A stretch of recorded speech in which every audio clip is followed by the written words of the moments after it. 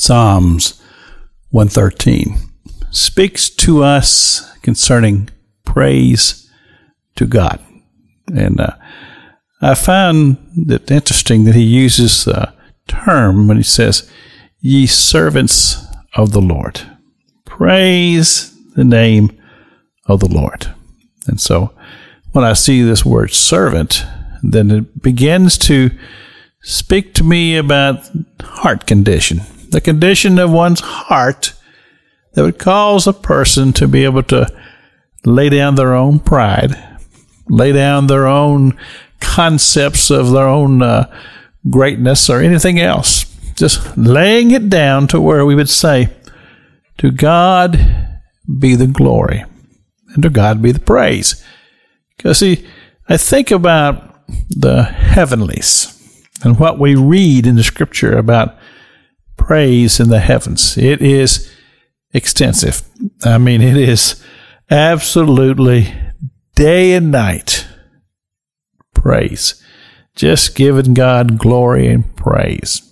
However, what is something to take note of, that with all of the praise that's given forth to God in the heavenlies, the four beasts who go constantly around the throne of God, saying, holy, blessed is the Lord. And then it speaks about the multitude of angels that are just there, just praising God, just continual praise to God. But the thing that is significant for us to note is that with all of that, praise from humans is of great value to God. You say, well, Pastor King, why is that? Something we've discussed at other times on this broadcast, and that is the unique makeup of the human spirit in the aspect that God gave humans a will. In other words, we can choose or we can choose not to. In other words, we can choose to give God glory and praise, or we can choose just to be silent.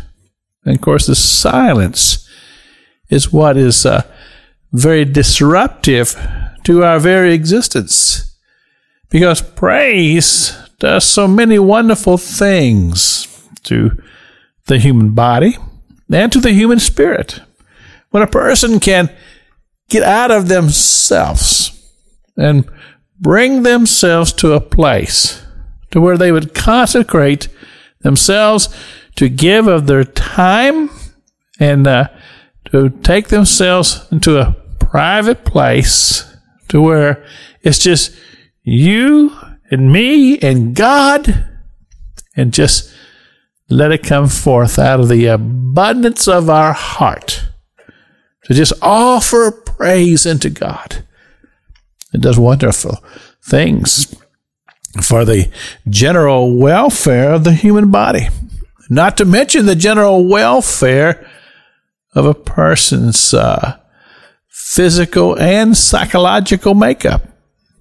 It's a powerful, powerful remedy to say to whatever might ail you. It brings you into a place that's full of healing and full of solace for the soul.